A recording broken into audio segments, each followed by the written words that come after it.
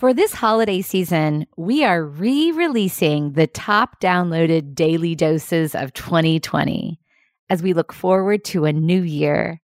Our hope is that these inspire and empower you. Happy holidays, my friend. My friend Seth Morales, CEO at the Morales Group, posted recently that today the CEO job is really more Chief Empathy Officer. Empathy for mental health, empathy for protecting workers, empathy for personal lives as the personal and the business intertwine. I read that post and offered up an amen. As one of the silver linings I see in the midst of this challenging time is the radical emergence of empathy, the call for empathy, and then leaders shifting and becoming more empathic. Because each of us has such a different reality as we navigate through these waters. So a one-size-fits-all leadership approach is not going to meet people where they are. Each of my kids is having such a different reaction to the new normal. Each of my team members' jumping off points are different. Their perspectives, their experiences are different. They need different things.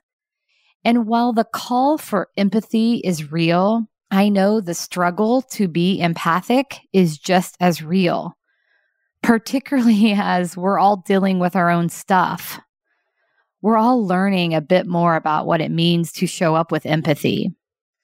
So in thinking through this, I was reminded of a section in a classic leadership book, Primal Leadership, where the authors talk about empathy. And they say that empathy doesn't mean a kind of I'm okay, you're okay mushiness.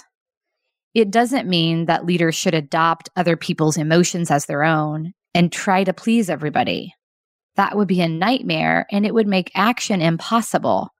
Rather, empathy means taking employees' feelings into thoughtful consideration and then making intelligent decisions that work those feelings into the response. And most crucially, empathy makes resonance possible.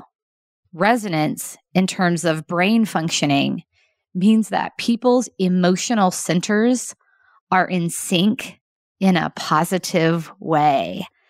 Oh, I love that. That is so good. Empathy makes it possible for me to be in sync with my team.